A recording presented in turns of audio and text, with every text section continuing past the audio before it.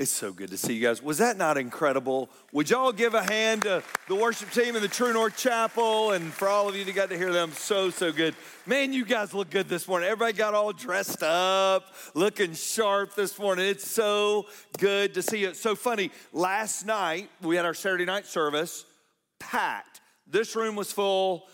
Our theater was full. True North full last night. Then Sunday, this morning, we had 250 plus up on the hill, or 350 plus, up on the hill, and then another couple hundred at our 8 a.m. I thought I had seen everybody I knew. All right, so I'm really glad there's people left to come. I was going, oh my God, nobody's gonna be here at 9:30, 11. So give yourselves a hand for being here today. You made my day.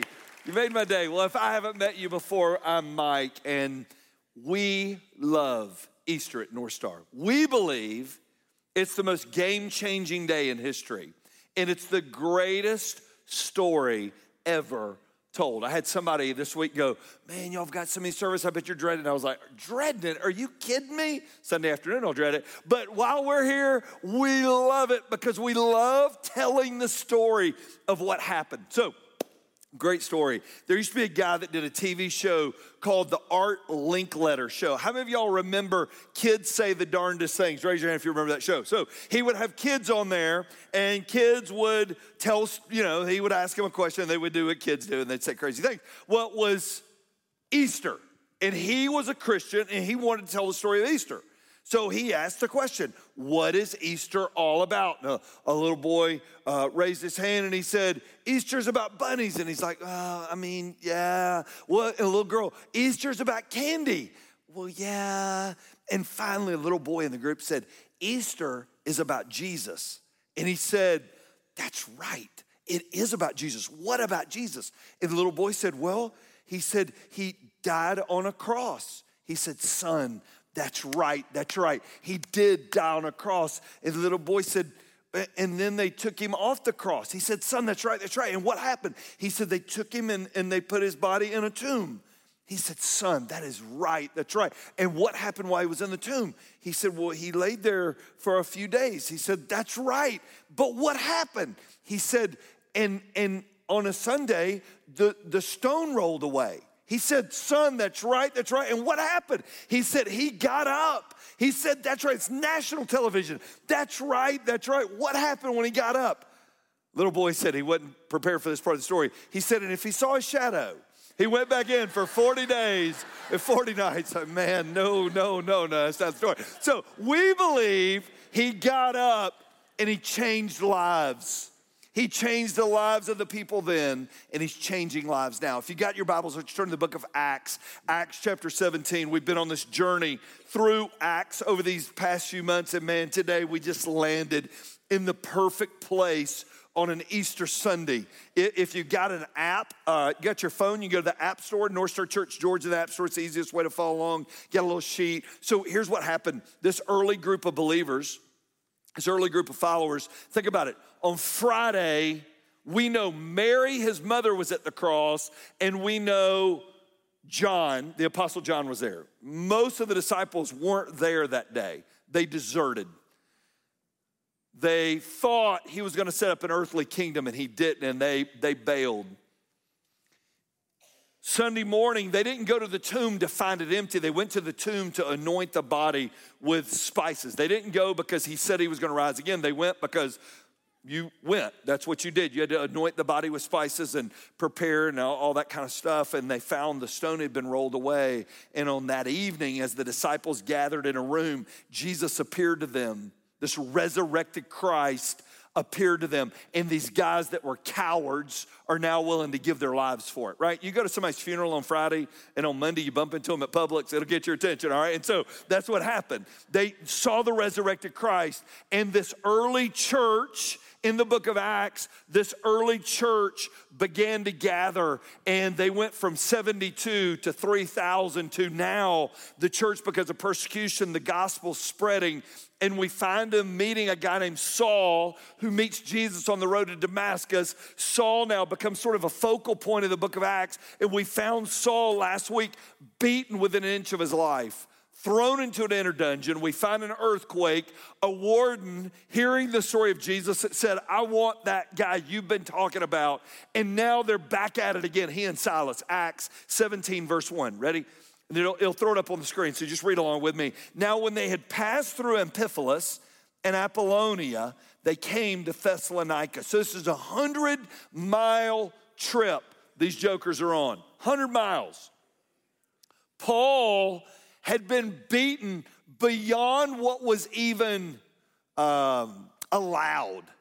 But he so believed in the resurrection, he wasn't not going to go tell the story, because they're going now into a region they've never heard of Jesus. So they're in this town of 70,000 people, and in this town of mostly Gentiles, they find a group of Jewish people that had a synagogue. So anytime there were 10 or more Jewish men, Sellers told us a few weeks ago, they had a synagogue. We know that there was one in this region, and we found them going there. The road that they went on, it was really interesting, was paved by the Roman soldiers. It's called the Via Egnatia, and this road was able to be traveled on by Paul and Silas on the trip because the Romans had provided the paving for them as they went along. They did it long before C.W. Matthews, all right? And so it worked out really well, and they paved their way. Look at verse 2. And Paul went in, as was within his custom, and on 3 Sabbath days, he reasoned in the synagogue from the scriptures, meaning he knew they knew the Old Testament, but Paul is putting the pieces together. He's putting the puzzle together of who Jesus is and why he's the one they've been looking for. And look at what he says in verse 3. He was explaining and proving that it was necessary for Christ to what? What's the next word? It's got to happen. That's what he's telling them. It had to happen to suffer and to rise from the dead, saying, this Jesus whom I proclaim to you, he is the, what's the next word? He's the Christ. You see Paul going, he's the one you've been looking for. He's the one you've been searching for. He's the one that you have talked about and prayed for. He's the one. And look at what he goes on to say. And some of them were persuaded. They believed. Some of you today will be persuaded. They believed. And look at what it says. And they joined Paul and Silas, as did a great many of the devout Greeks, and not a few of the leading women. But the Jews were jealous, taking some wicked men of the rabble. They formed a mob. Okay, so they had this group that didn't like what was going on, and they formed a mob, and they set the city in an uproar, and they attacked the house of Jason, seeking to bring them out to the crowd. So Jason was the local guy who housed Paul and Silas and the other believers in his house, and so they're going to punish Jason now. And when they couldn't find them, they dragged Jason and some of the brothers before city authorities. And here's what the men of the rabble, I love that word, the men of the rabble were shouting. Listen to what they said. These men who have turned the world upside down have come here also. And Jason received them. And they're all acting against the decrees of Caesar the king. Listen to what they were saying. They're saying there is another king, Jesus. These guys aren't just babbling political talk. These guys are saying Caesar's not the king. They're saying Jesus is the king, and that's what we're going to talk about today. Would you pray with me? Father, on an Easter Sunday in 2022, may the conviction and the passion and the burden showed by these men that day, may that story be as fresh today in our lives. Father, that is my prayer, and I pray it in Jesus' name. Amen. 3 things: pen, pencil, lipstick, mascara, something to write down, or you're thumbing in your phone. I want you to write down a couple things. Number 1, why Easter? Paul says, my sins need forgiving. I want you to write that down. My sins need forgiving. Their sins 2,000 years ago needed forgiving. Our sins now need forgiving. That's why he reasoned with them, and he explained that it was necessary for Christ to suffer and to rise from the dead. Here's what Paul knew. The people then and the people now, we all have sin. You're born with a sin nature, and sin separates us from God. If this is where we live now, and this is heaven, and you did all good, like you lived a great life, and you did all good things, you would not be good enough to get there. See, heaven is perfection, and it's required. The only way to enter God's presence is perfection, and you and I all fall short. We all have sins that need forgiving. That's why when Jesus died, he shed, and I want you to write down this word because it goes all throughout the Old Testament. He shed his blood on the cross. What was the significance of blood? Blood is how you covered sin. So they would, remember the Passover? The lintel of the doors, they would put the blood of a Passover lamb so the death angel would come by. And then all throughout Jewish history, you see the blood of a sacrificial lamb covering the sins of people. So you and your family would make atonement for your sins, and once a year you would make the trip up to the synagogue, to the temple, and you would say, we have committed sins, and they would slaughter a lamb, and that blood for that period of time would cover your sins. Jesus had to suffer and die because your sin and my sin needed to be covered, and we had no way to cover it. It doesn't matter how good you are, how pretty you all look, and you all look very nice. On Easter, all right, it doesn't matter. You can't cover your sin. It creates a debt that is not payable from your human account. He reasoned with them, and he prodded with them, and he pleaded with them that he had to suffer and rise from the dead. Why do he have to rise from the dead? Because if he didn't rise from the dead, if he didn't overcome death, that means death's going to overcome you. Had to happen. He knew that they had sins that needed to be covered. Number two, right? He knew that their world needed changing, and your world needs changing too. Okay, we're not going to get into politics, we're not going to get into media, but can we all agree on something? There's a great Jewish word for our world right now, and I want to make sure I say it right, jacked up, all right? And so our world is jacked up. Can we all agree on that? I mean, our world's messed up. Your world and my world needs changing. So did theirs. It's interesting. These people who didn't know Christ meet Christ, and they make a commitment. Here's their commitment. Their commitment is, I'm going to make sure every living creature within the sound of my voice knows the Jesus I met. That's their commitment. And they turned their, look at the way it said, these men who have turned the world, what's it say? Upside what? They're just normal people. There was nothing great about them. There was nothing special about them. Here was what was unique and special about them. I want everybody to look at me. They met a risen Savior who was worth doing it for. That's the only reason they're doing this.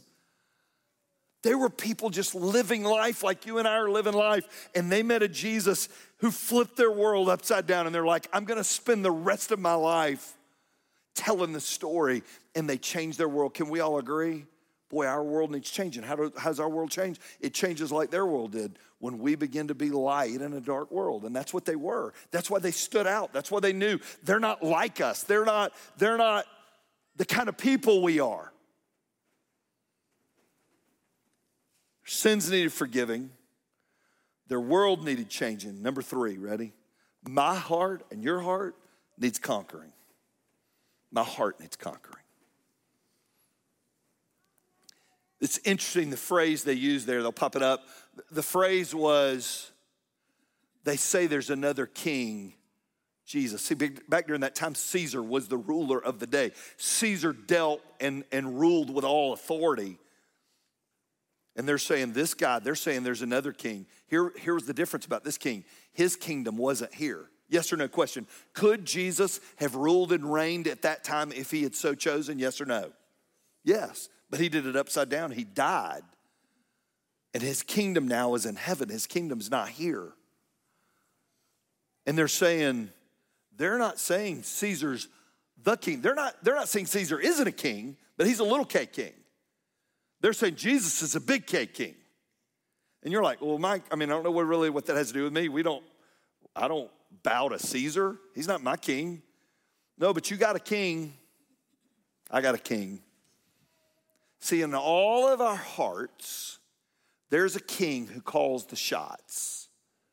Can I tell you who the king for most of us is? At least it's been for me. Me. I sit on the throne of my life. Right? So maybe this will help. So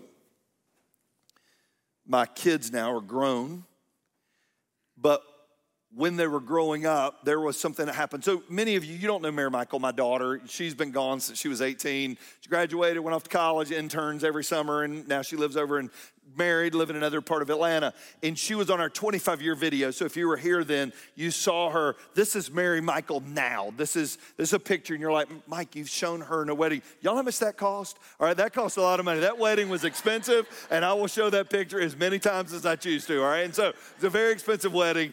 And so that's how you know Mary Michael. She's great with her words. She writes on Instagram and Facebook, and people are like, your daughter says the sweetest things. And I'm like, yeah, you know adult her, all right? And so this is the Mary Michael I remember. All right, that right there, that is the Mary Michael I remember. That picture captures her so well. If you look up sass in the dictionary, she was in it. She used to use a phrase, and she couldn't say her R's or her W's back when she was growing up, but here was her phrase.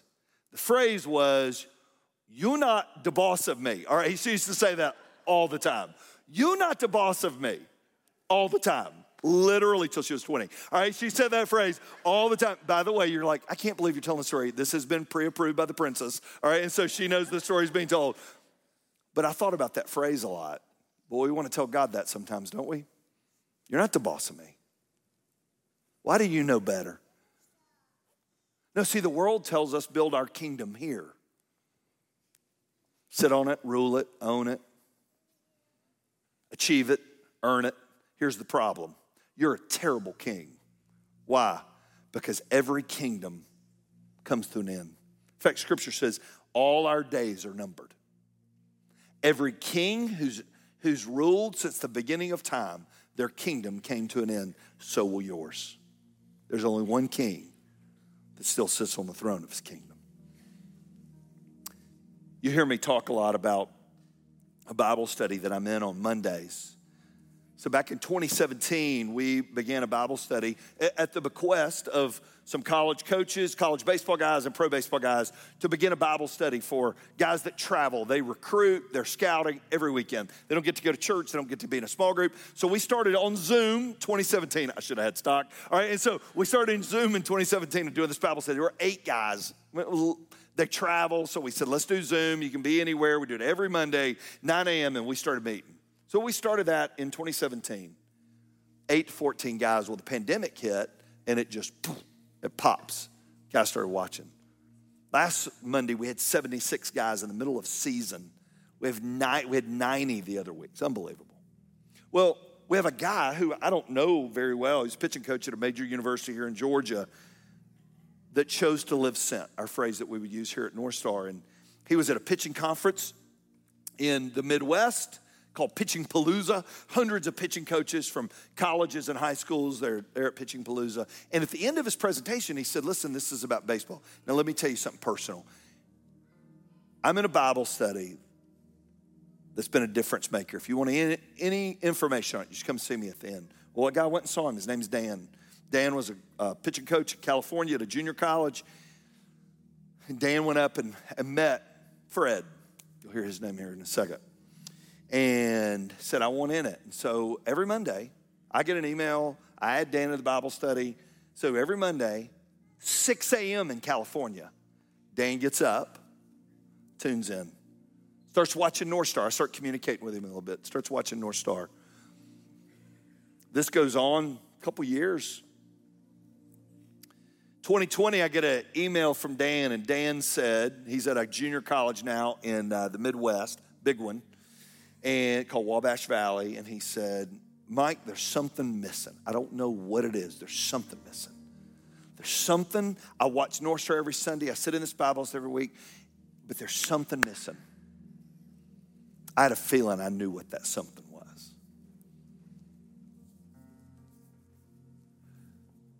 I called a good buddy of mine and I said, hey, would you be able to jump on a Zoom call? He said, yes.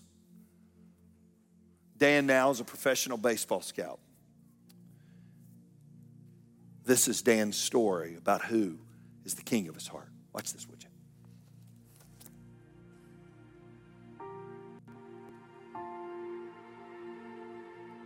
We went to a pitching conference in Nashville, Tennessee called Pitchapalooza, and it's just long, heady conversations and presenters and just being talked at for an entire 3 days worth. And then at the very end of a gentleman's presentation by the name of Fred Corral, he had put up one slide that said there's a Bible study I'm on. If anyone's interested, call. So I kind of took note and thought, something's calling me to want to get involved. And then a little later on in that day, they showed a gentleman that's now passed. His name's Coach Robichaux. He was at the Louisiana Lafayette for a long time, and he has a very famous YouTube video where he talks about being a kingdom coach and what the platform of coaching can do, to young men's lives. And I was in tears, and kid you not, I felt just kind of ridiculous, but just in tears at this pitching conference, and it just hit me right then and there. And jumped on the call 45 minutes late the next first Monday because the time changed. I was out in California at that point, and we were told 9. I think it was actually 8.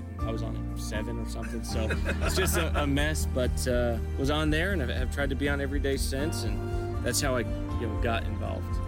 Truly, I felt like I was going through the motions. And I went to a Catholic high school. I'd been baptized. I'd been through, confirmation and First Communion and all that. But it was just a checking off the boxes, if you will, and never had a true relationship. It was always religion over relationship for me. And I just got far away from it and didn't think twice about it. And then obviously my wife and having our first child, Ainsley, who was born in April of 21, knowing that she was coming up, I wanted to kind of lead a Christ-centered life and have faith really at the kind of foundation of our home and being a dad. And that was hugely important to me. And I just knew that I wasn't doing what was necessary or didn't have that relationship that so many guys, even on the call that I can just see have. And I knew I needed help and I wasn't going to be able to do it on my own. So emailed Mike one night, and I think we were on a Zoom call November 18th, 2020, that night that we spoke.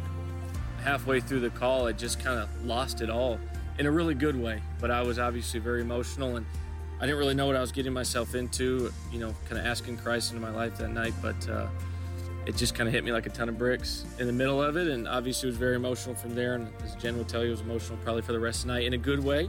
But I knew that it was what I was supposed to do, and